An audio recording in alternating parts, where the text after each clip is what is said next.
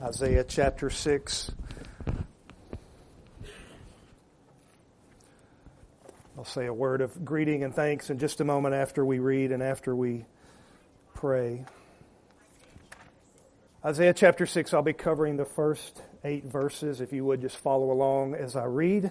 Let's stand in honor of God's word. Isaiah chapter 6, beginning in verse 1. In the year that King Uzziah died, I saw the Lord sitting upon a throne, high and lifted up. And the train of his robe filled the temple. Above him stood the seraphim. Each had 6 wings. With 2 he covered his face. With 2 he covered his feet, and with 2 he flew. One called to the other and said, Holy, holy, holy is the Lord of hosts. The whole earth is full of his glory. And the foundations of the threshold shook at the voice of him who called, and the house was filled with smoke. And Isaiah said, Woe is me, for I am lost. For I am a man of unclean lips, and I dwell in the midst of a people of unclean lips. For my eyes have seen the King, the Lord of hosts.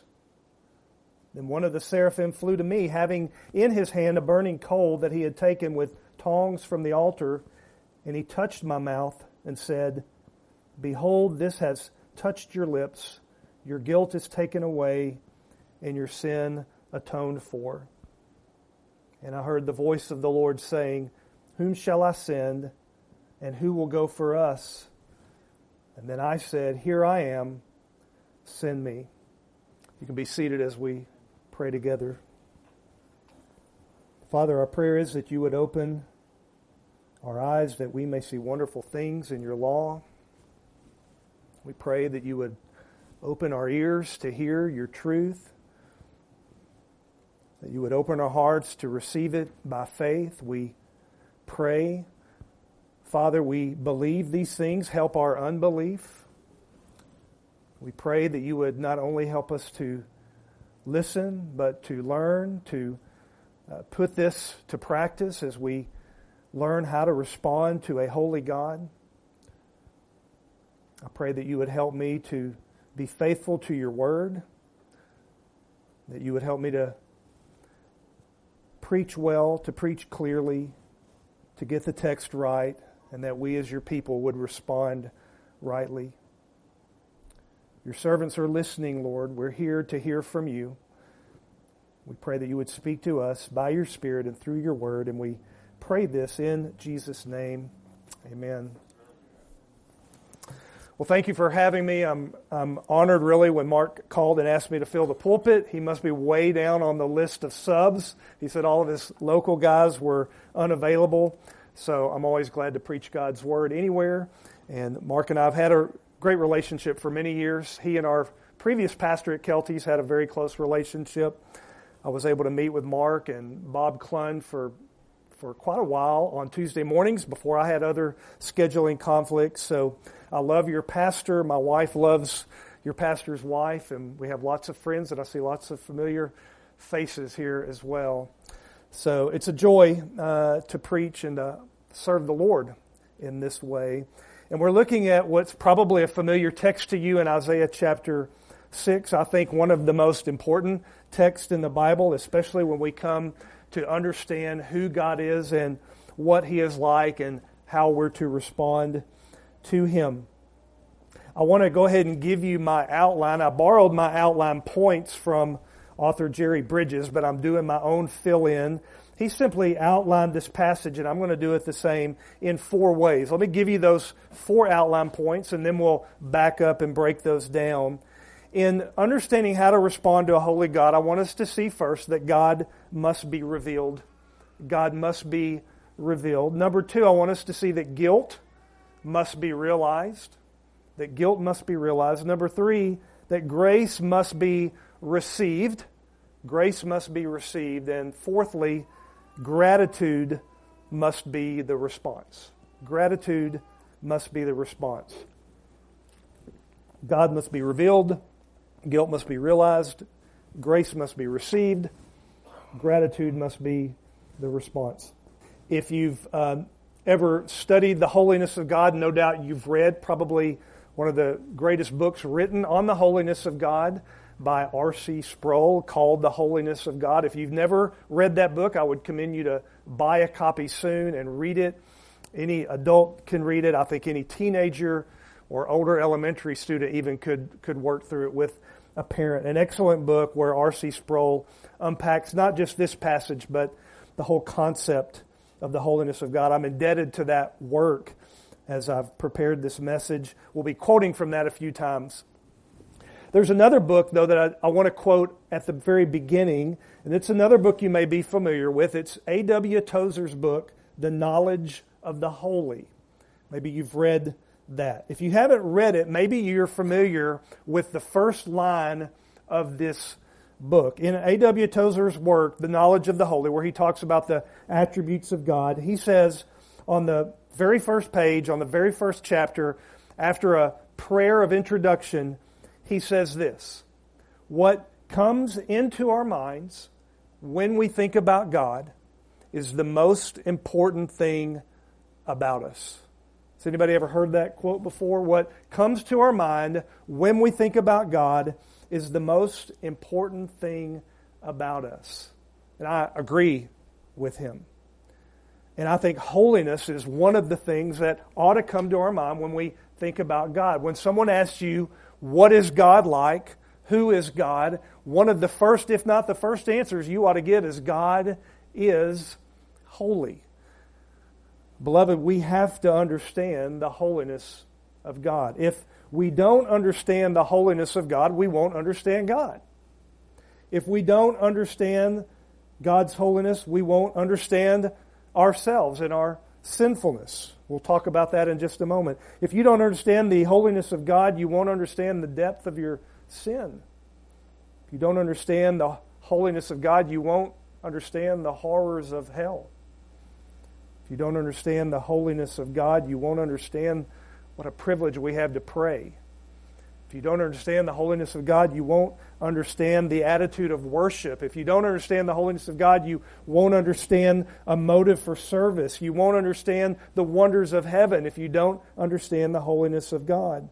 If you don't understand the holiness of God, beloved, you won't understand the cross. Amen?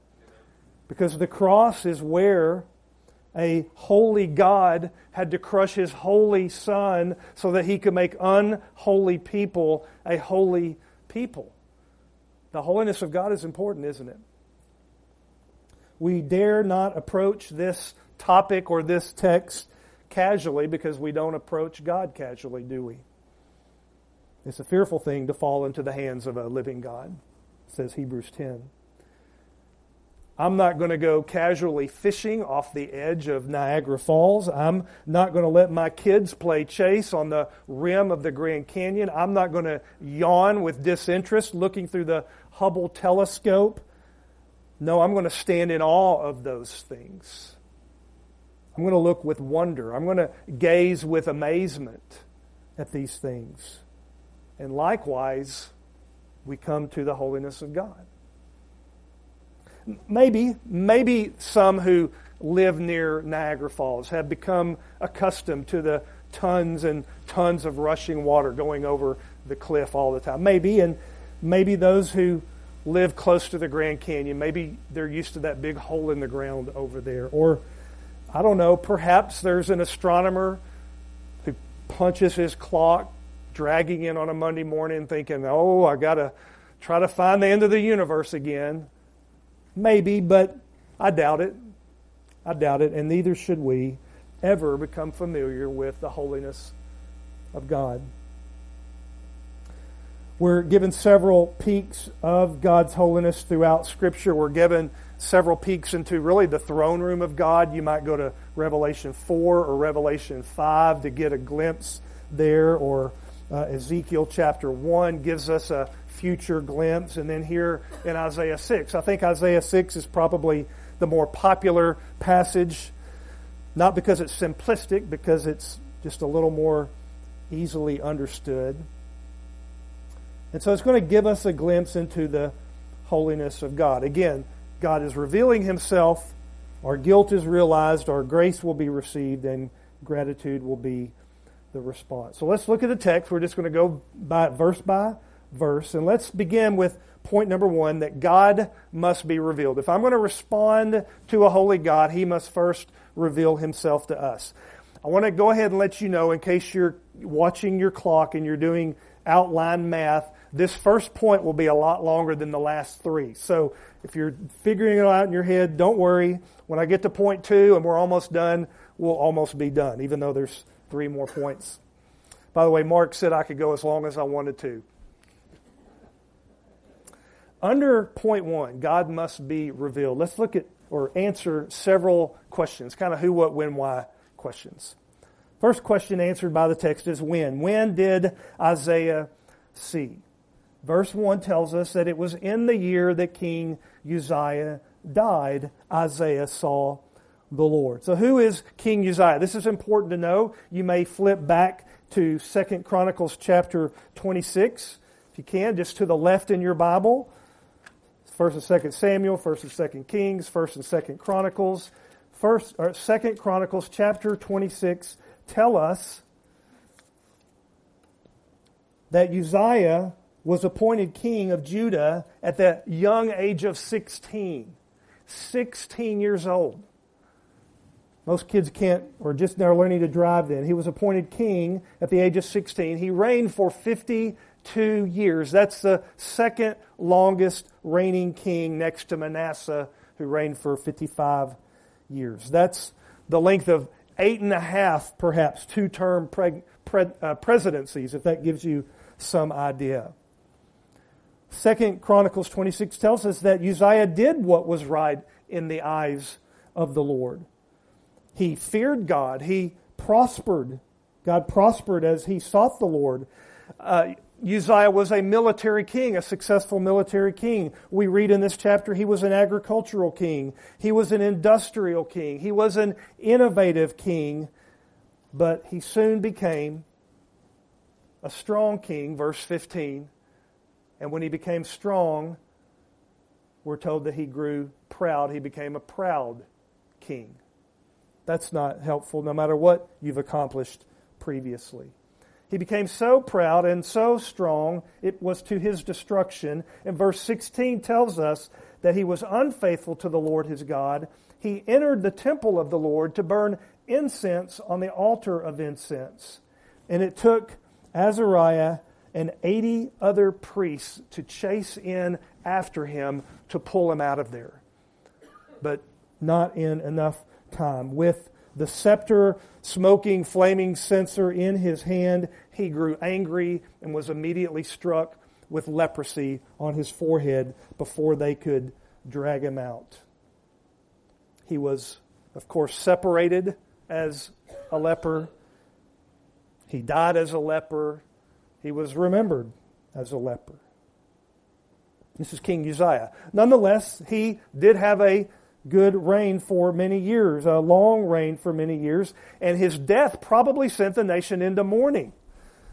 Isaiah might have possibly been here in the temple, seeking comfort, seeking solace, mourning Uzziah's death. And this is when he saw another king sitting on another throne. That's when Isaiah saw. Who did Isaiah see? Verse 1 tells us, I saw the Lord. We don't have to guess who he saw. I saw the Lord sitting upon a throne. This is Lord. This is Adonai, a title which means sovereign one. And even within the word sovereign, you know that word, it means that God reigns, doesn't he? And I want a king, by very nature, a king reigns over his kingdom. Isaiah saw on the throne the sovereign God, Adonai. Later in verse 3, you're going to notice that the angels are crying out, Holy, holy, holy is the Lord of hosts. But there, if you'll compare, Lord is capitalized, all capital letters.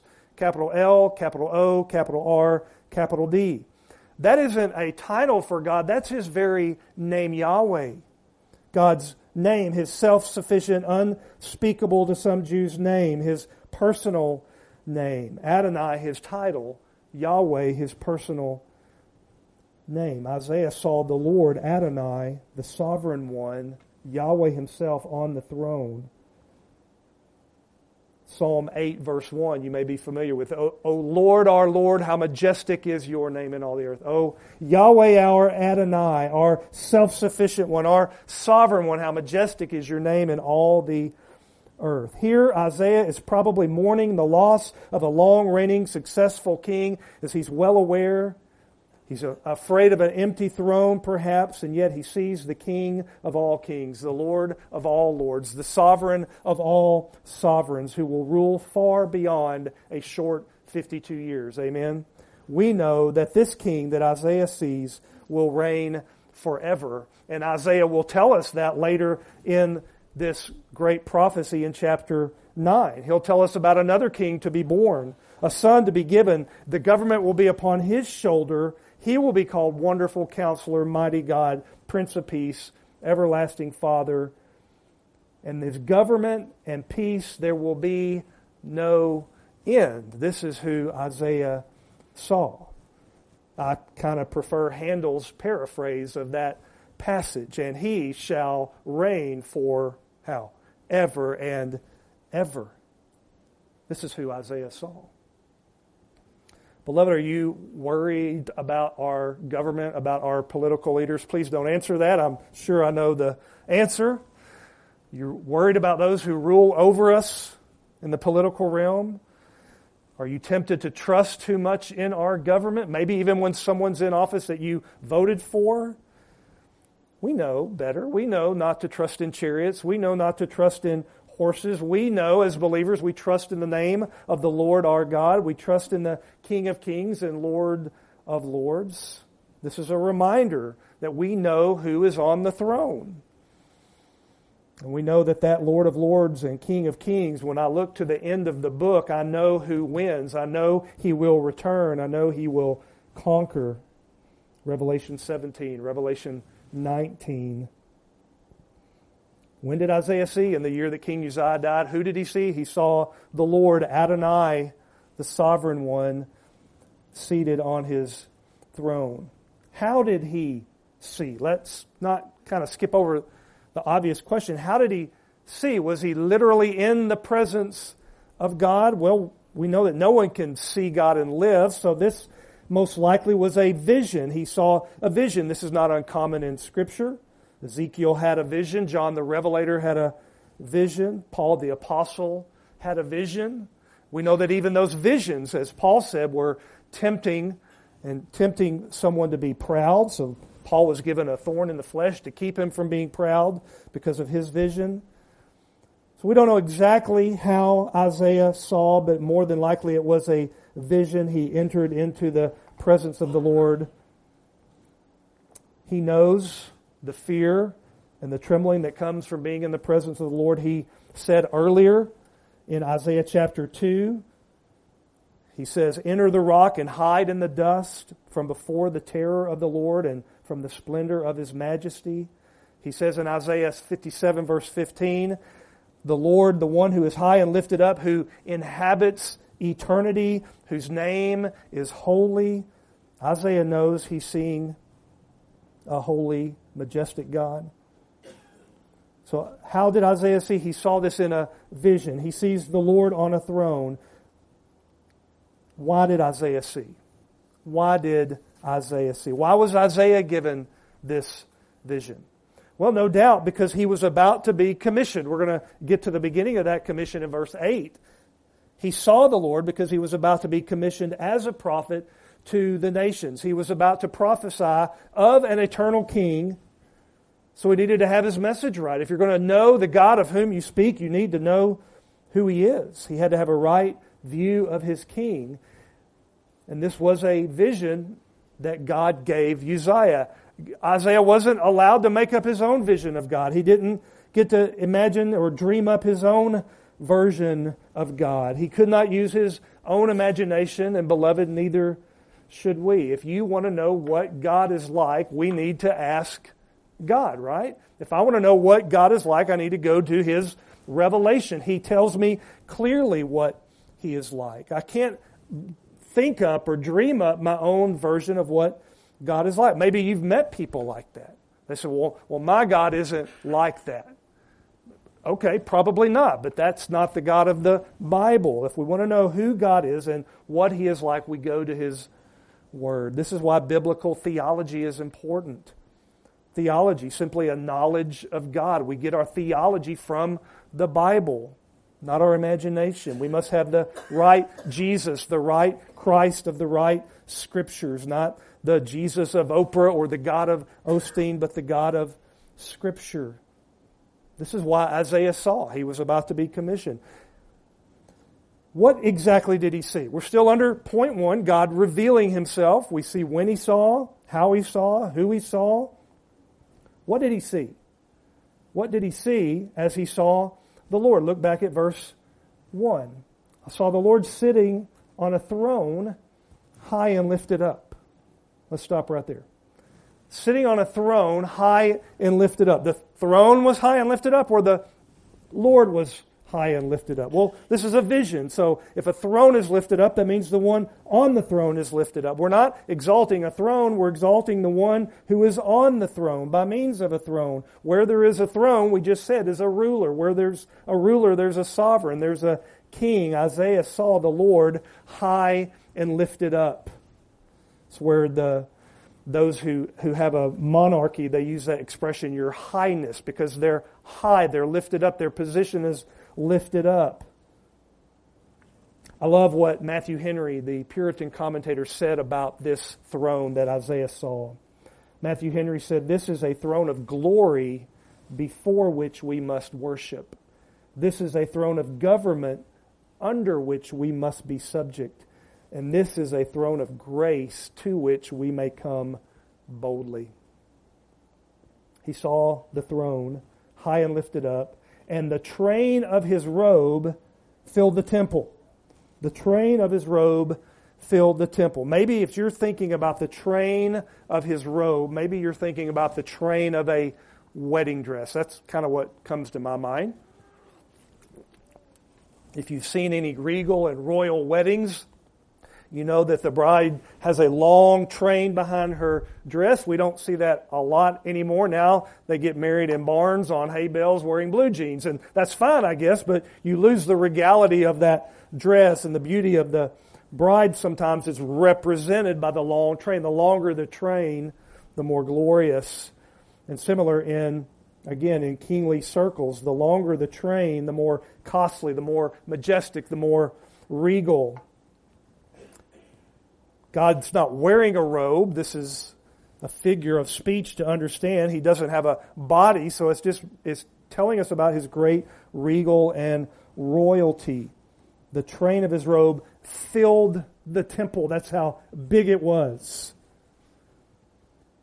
And He says it's the train of His robe. That word you may even have in your translation can even be translated the hem of His robe. This word is either translated skirt in some places in the Old Testament or hem in other places. Hem, like the bottom part of your robe or your clothing.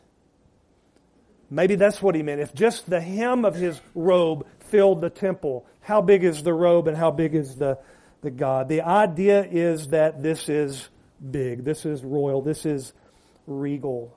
One commentator, John Oswalt, said this.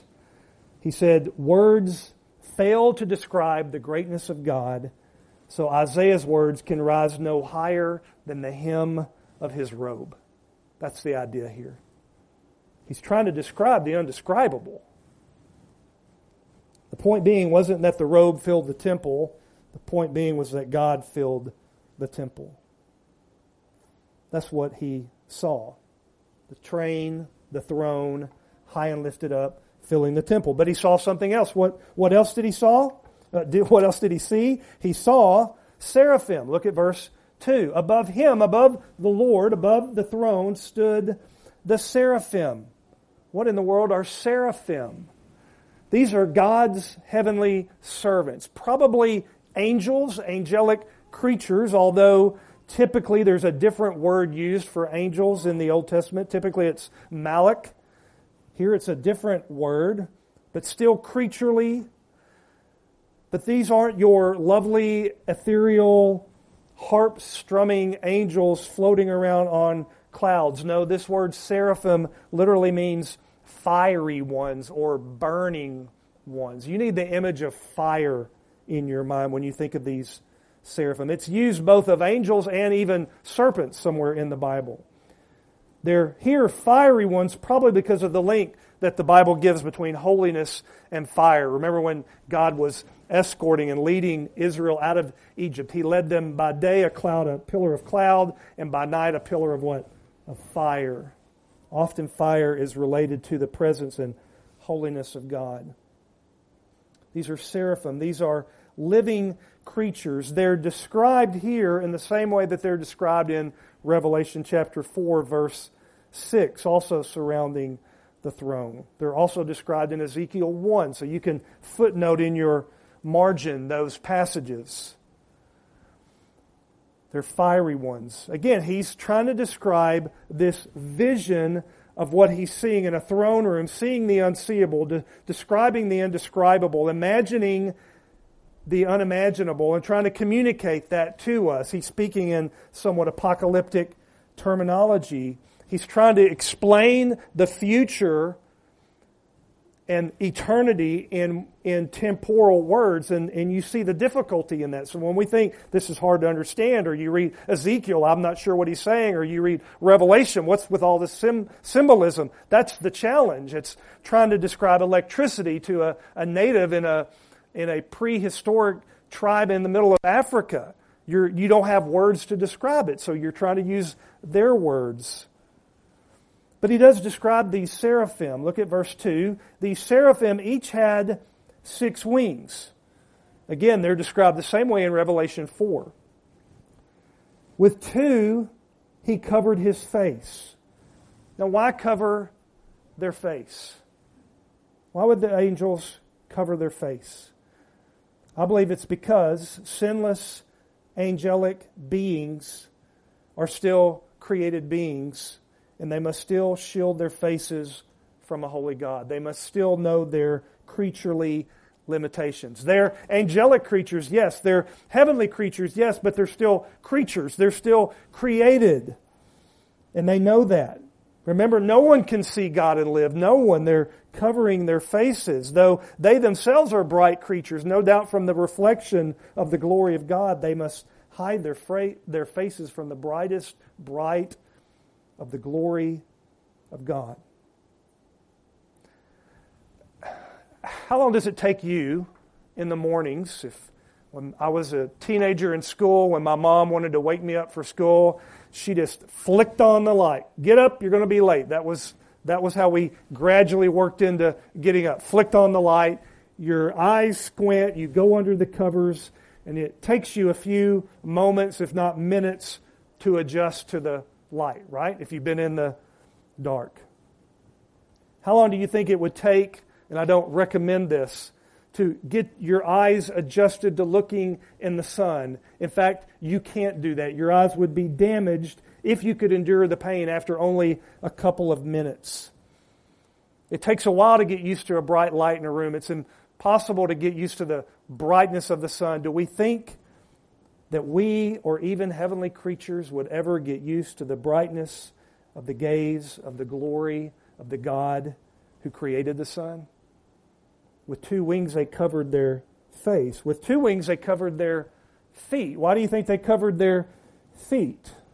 Maybe you're thinking of Moses. Remember what Moses had to do when he approached the burning bush? He had to take off his shoes because why? Standing on holy ground. These angelic creatures are always standing on holy ground. Their feet are covered. It shows humility.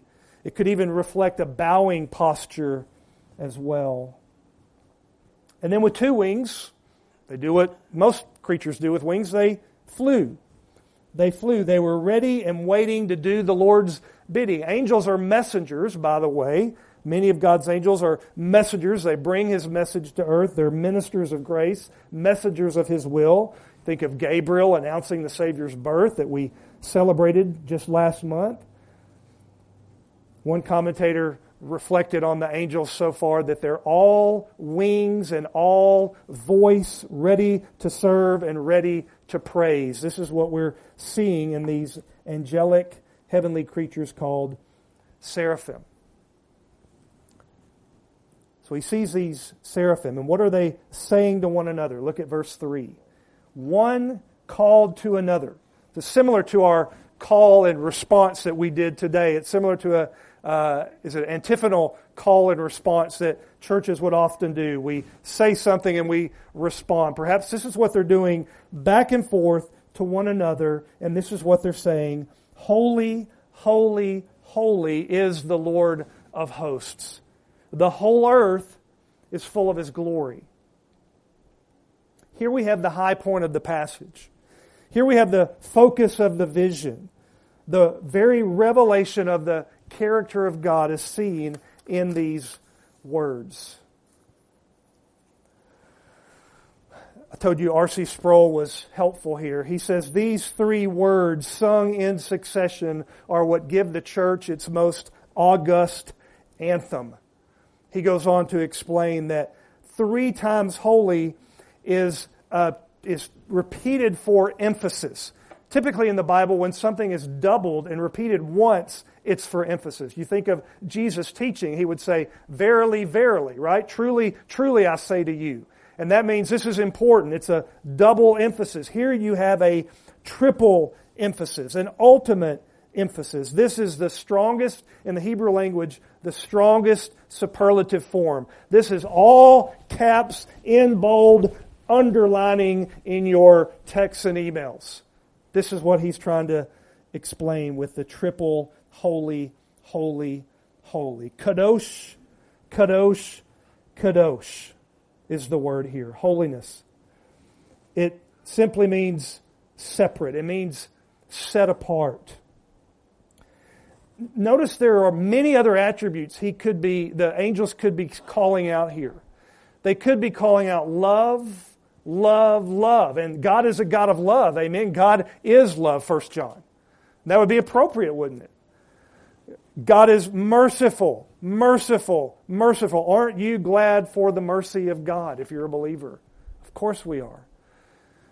Justice, justice, justice. The angels could have been crying out. That's a true attribute of God. Some of you are longing for the day when God finally makes right all the wrongs that this world has brought into your life. We're awaiting that day when God will right all wrongs. We're waiting for His ultimate justice.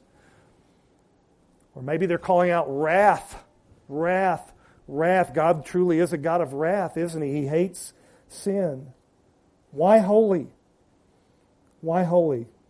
Because holy is the sum of all these attributes. Holy is the attribute of all attributes. Holy is because they call out holy because when we speak of His love, it's a holy love. When we speak of His wrath, it's a holy wrath. When you talk about His mercy, it's a holy mercy. What do we mean by that? It's set apart. It's separate. It's not like anything else. There is no love like the love of God. Why? He has a holy love. There is no justice like God's justice because it is a holy justice. There is no wrath like God's holy wrath. We can emulate and imitate many of those characteristics of God in our love and our mercy and our justice, but they're all tainted with sin, aren't they? They're all tainted by our flesh. But God's love is holy love. God's wrath is holy wrath. God's mercy is holy mercy. The angels are crying out the very essence of who God is. Holy, holy, holy. He wants us to know that there is no other God like Him. You might also look ahead later on when you have some time in Isaiah chapters 44, 45, and 46. At least 10 times in those chapters, you find the phrase, I am the Lord, and there is no other. Besides me, there is no God. At least 10 times that phrase quoted. Isaiah 46 verse 9 says, I am the Lord and there is no other. I am God and there is none like me. To whom shall we compare the Lord? Nobody. There's nothing to compare Him to. The holiness of God refers to His absolute moral purity and separateness, says Richard Lent. Stephen Charnock said of God's holiness, it is His beauty, that holiness is the crown of all His attributes, that holiness is the brightness of all His actions. A.W. Pink, we mentioned him, that was Tozer. A.W. Pink said, holiness is the very excellency of the divine nature. The great God, according to Exodus 15, is glorious in holiness. This is who Isaiah saw. His holiness is His utter, unique, divine essence. All He does and all He is determined by no one other than His own holiness. His holiness is what He is as God. I love what Piper says about His holiness. John Piper says, in the word holy, we have sailed to the world's end in the utter silence of reverence and wonder and awe. There may yet to be more to know of God, but that would be beyond words. And then he quotes Habakkuk 2:20, the Lord is in His holy temple. Let all the earth keep silence before Him. In our family, as our kids were growing up, holy was a word that we reserved to only be used of the Lord. I don't think it's a sin to use it outside of there, but we try to reserve holy and the word awesome to describe the Lord. Mackerels are not holy. Smokes is not holy. Cows are not holy. God is holy. So we want to reserve those words for Him. I love pizza, but it's not awesome. God is awesome. Pizza is just really good. These are words we want to reserve for the Lord and the Lord alone. He is holy. And the whole earth, verse 3 says, is full of His glory. The outshining of these holy perfections is His glory in all the earth. It extends beyond the temple, beyond the vision, beyond this chapter to the whole earth. God's glory cannot be contained in this temple or in this vision. We're still looking at this angelic utterance here, verse 4. What happens as the angels are saying back and forth, holy, holy, holy is the Lord God Almighty? It says the foundations of the thresholds shook at the voice of Him who called, and the house was filled with smoke. Notice this isn't the voice of God that's shaking the foundations. That's understandable. This is the voice of the angelic creatures calling out of the holiness of God that's shaking the foundations. We know God's voice will shake the foundations of the earth. But here it's just the angelic voices of holiness that are shaking the foundations. Again, Piper is helpful here in thinking, don't think of chubby little babies floating on clouds, not these kind of angels. Think these are more and likened to blue angels shooting overhead at the speed of sound with loud kabooms and shakes and shudders. Piper says there are no puny or silly creatures in heaven, only majestic ones. The house was filled with smoke. Again, smoke symbolic of the very presence of God, similar to fire. All of His senses have been enacted now, right? His sight, His sound, He smells the smoke, soon to be touch, soon to be taste. This is what Isaiah saw. This is who Isaiah saw.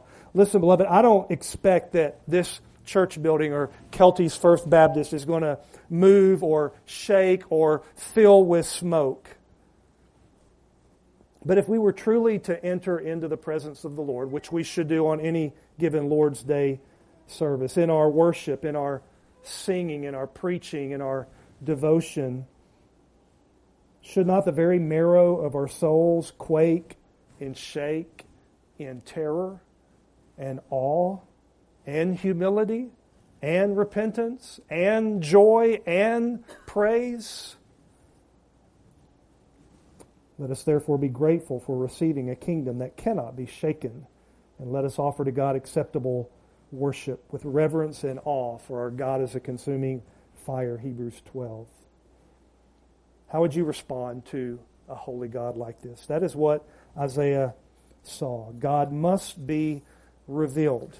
I told you that was all point one. I know we front-loaded the beginning of that, but more quickly now. After God is revealed, number two, guilt must be realized. Guilt must be realized. Look at the first word out of the mouth of Isaiah in chapter 5. He finally, for the first time, speaks and becomes self-aware.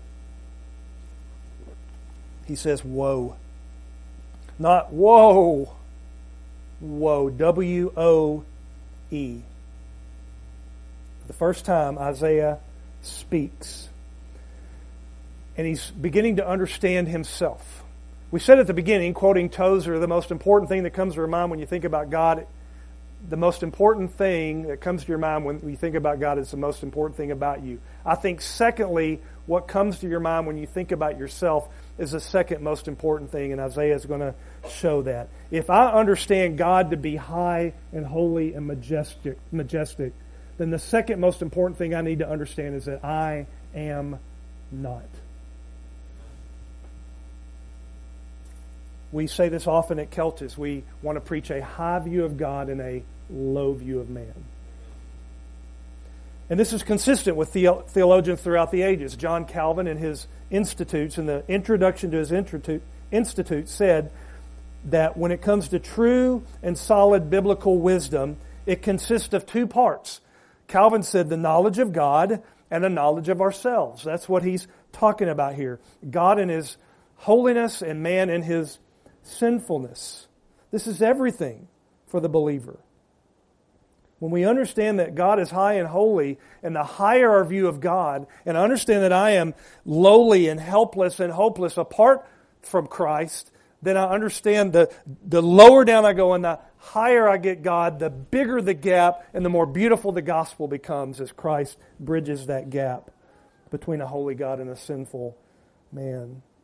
When I look at your heavens, the psalmist says, when I look at your heavens and the works of your hand, your fingers, the sun and the moon which you have set in place, what is man that you are mindful of him? Psalm 8. Isaiah was considered the most righteous man of his day. And yet one moment in the presence of God via vision was enough to reveal his sin and true self. He said, woe is me. What does that word woe mean? I'll tell you what the opposite of woe means. The opposite of woe is blessed. When Jesus taught, blessed are the poor in spirit, blessed are the meek, blessed are those who hunger and thirst. It's a blessing. A woe is the opposite of a blessing. A woe is a curse. To pronounce a woe on someone or something is to curse that person or something. Isaiah, with a glimpse of the glory of God, is pronouncing a curse on himself. He's damning himself after this view of the holiness of God.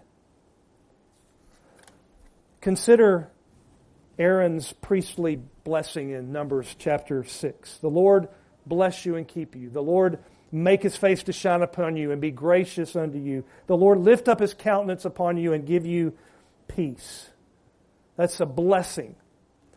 Again, quoting R.C. Sproul in a famous sermon he preached called The Curse Motif. I would encourage you to Google that, look it up on YouTube, The Curse Motif. He's speaking about the cursings of God, and he's trying to help us understand what would it mean for God to curse someone, and to help us understand, he reversed and replaced the words of Aaron's blessing. Could you imagine this being pronounced upon you? May the Lord curse you and abandon you. May the Lord keep you in darkness and give you only judgment without grace. May the Lord turn His back upon you and remove His peace from you forever. That's not something I would want pronounced upon me. That's something I don't know that I've ever pronounced upon myself. But Isaiah says to himself, woe is me. Woes are for wicked nations. Woes are for hypocritical priests and Pharisees, not for God's prophets. and not to be pronounced upon oneself, but he does it. And he says, I'm lost. Woe is me, I am lost. I am undone. Some translations say it means unraveled, ruined, or most literally disintegrated. Disintegrated. We think disintegrated, burned up. It actually is the opposite of integrated. What does it mean to be integrated? It means you've got it all together, right? Disintegrated means it all comes apart. He's unraveling at the seams. He had it all together on the outside, a righteous man, but he stands before a holy God. His true identity is revealed, and he comes undone. He dwells in the midst of a people. He, as a good prophet, identifies with the people. He dwells in the midst of a people of unclean lips.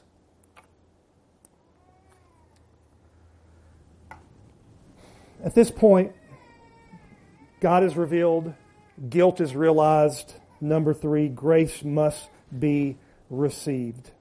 Grace must be received. Verse 6, one of the seraphim flew to me, having in his hand a burning coal that he had taken with tongs from the altar.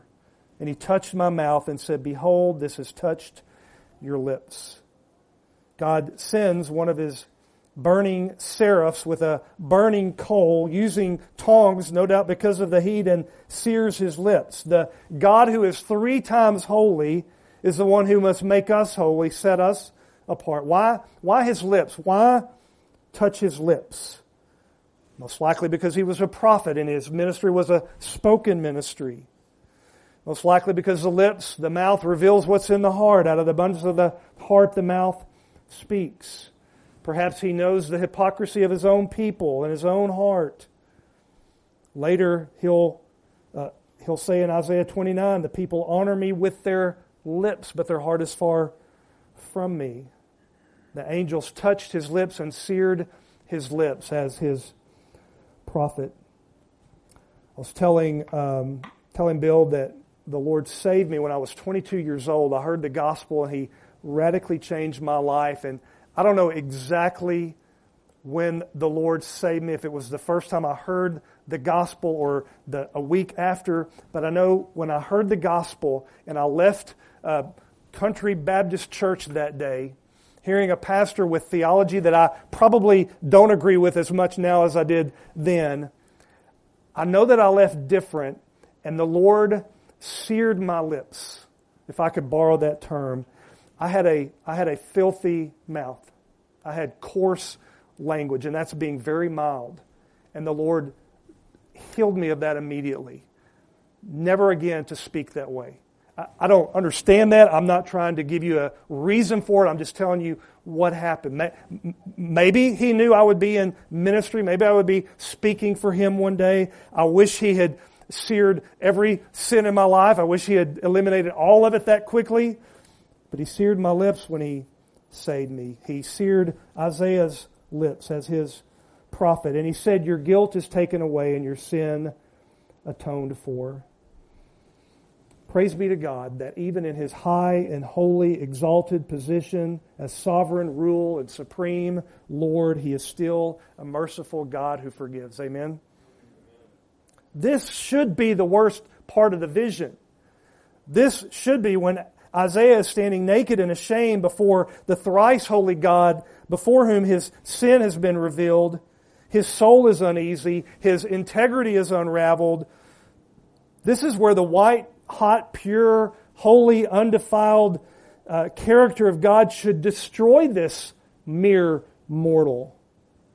A God who is a consuming fire. Do you not think Isaiah was seeing the angels coming from the altar and he thinks of Uzziah and he remembers what happened to Uzziah when he was in the temple and things didn't go well? But no, these angels came to him and seared his lips. He should have been destroyed, but he was delivered. He should have been annihilated, but he was anointed.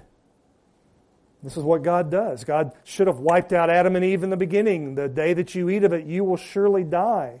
And sure, they began dying, but he spared them. He covered them. He cast them out, but they survived. He should have wiped out everybody in Noah's day, but He spared 8. We're used to God's quick, thorough wrath. You think of Uzzah, who thought he was innocently touching the ark, and he was struck dead. You think of Ananias and Sapphira, who lied in church and were both struck dead.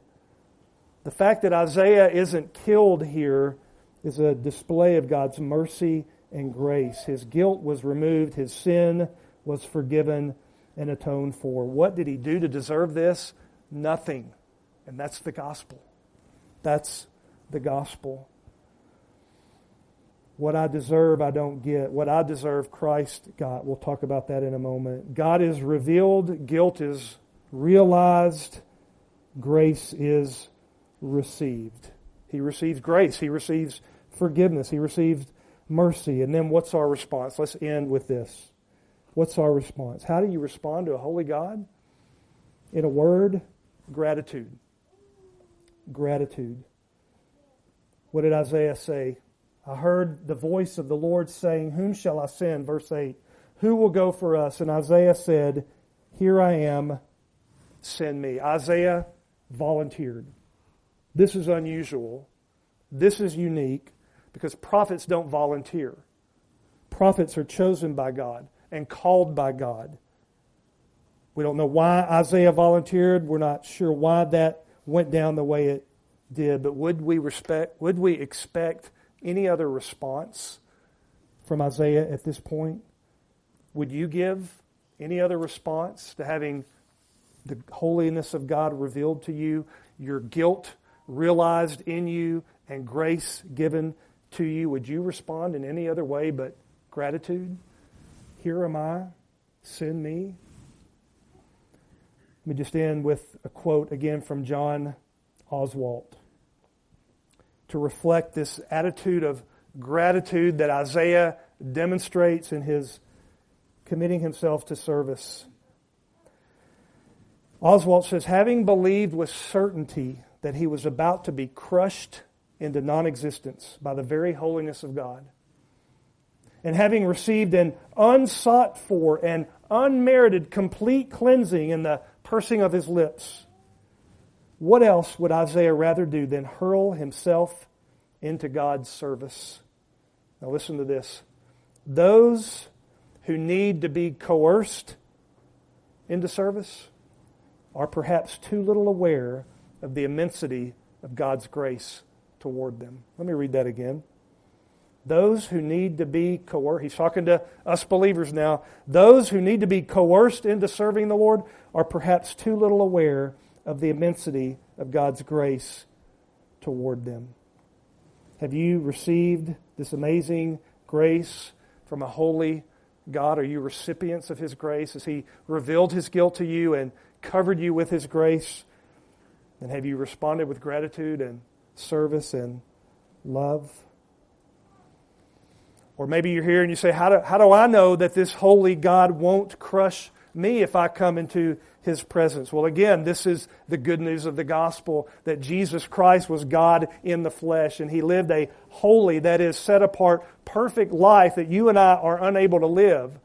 And then He died a sacrificial death on a cross that you and I deserve because we weren't able to live up to His holy standards. And then He rose from the grave 3 days later, proving that He has the power over sin and death and hell and the grave. And all who come to Him in faith and repentance will be saved. He will make the unrighteous, declaring them righteous. That's justification. And then for the rest of your life as a believer, He sanctifies you, as was prayed earlier, and begins making you more and more like His Son. Do you know the holy God who created you? You can, but only through His holy Son. Let's pray.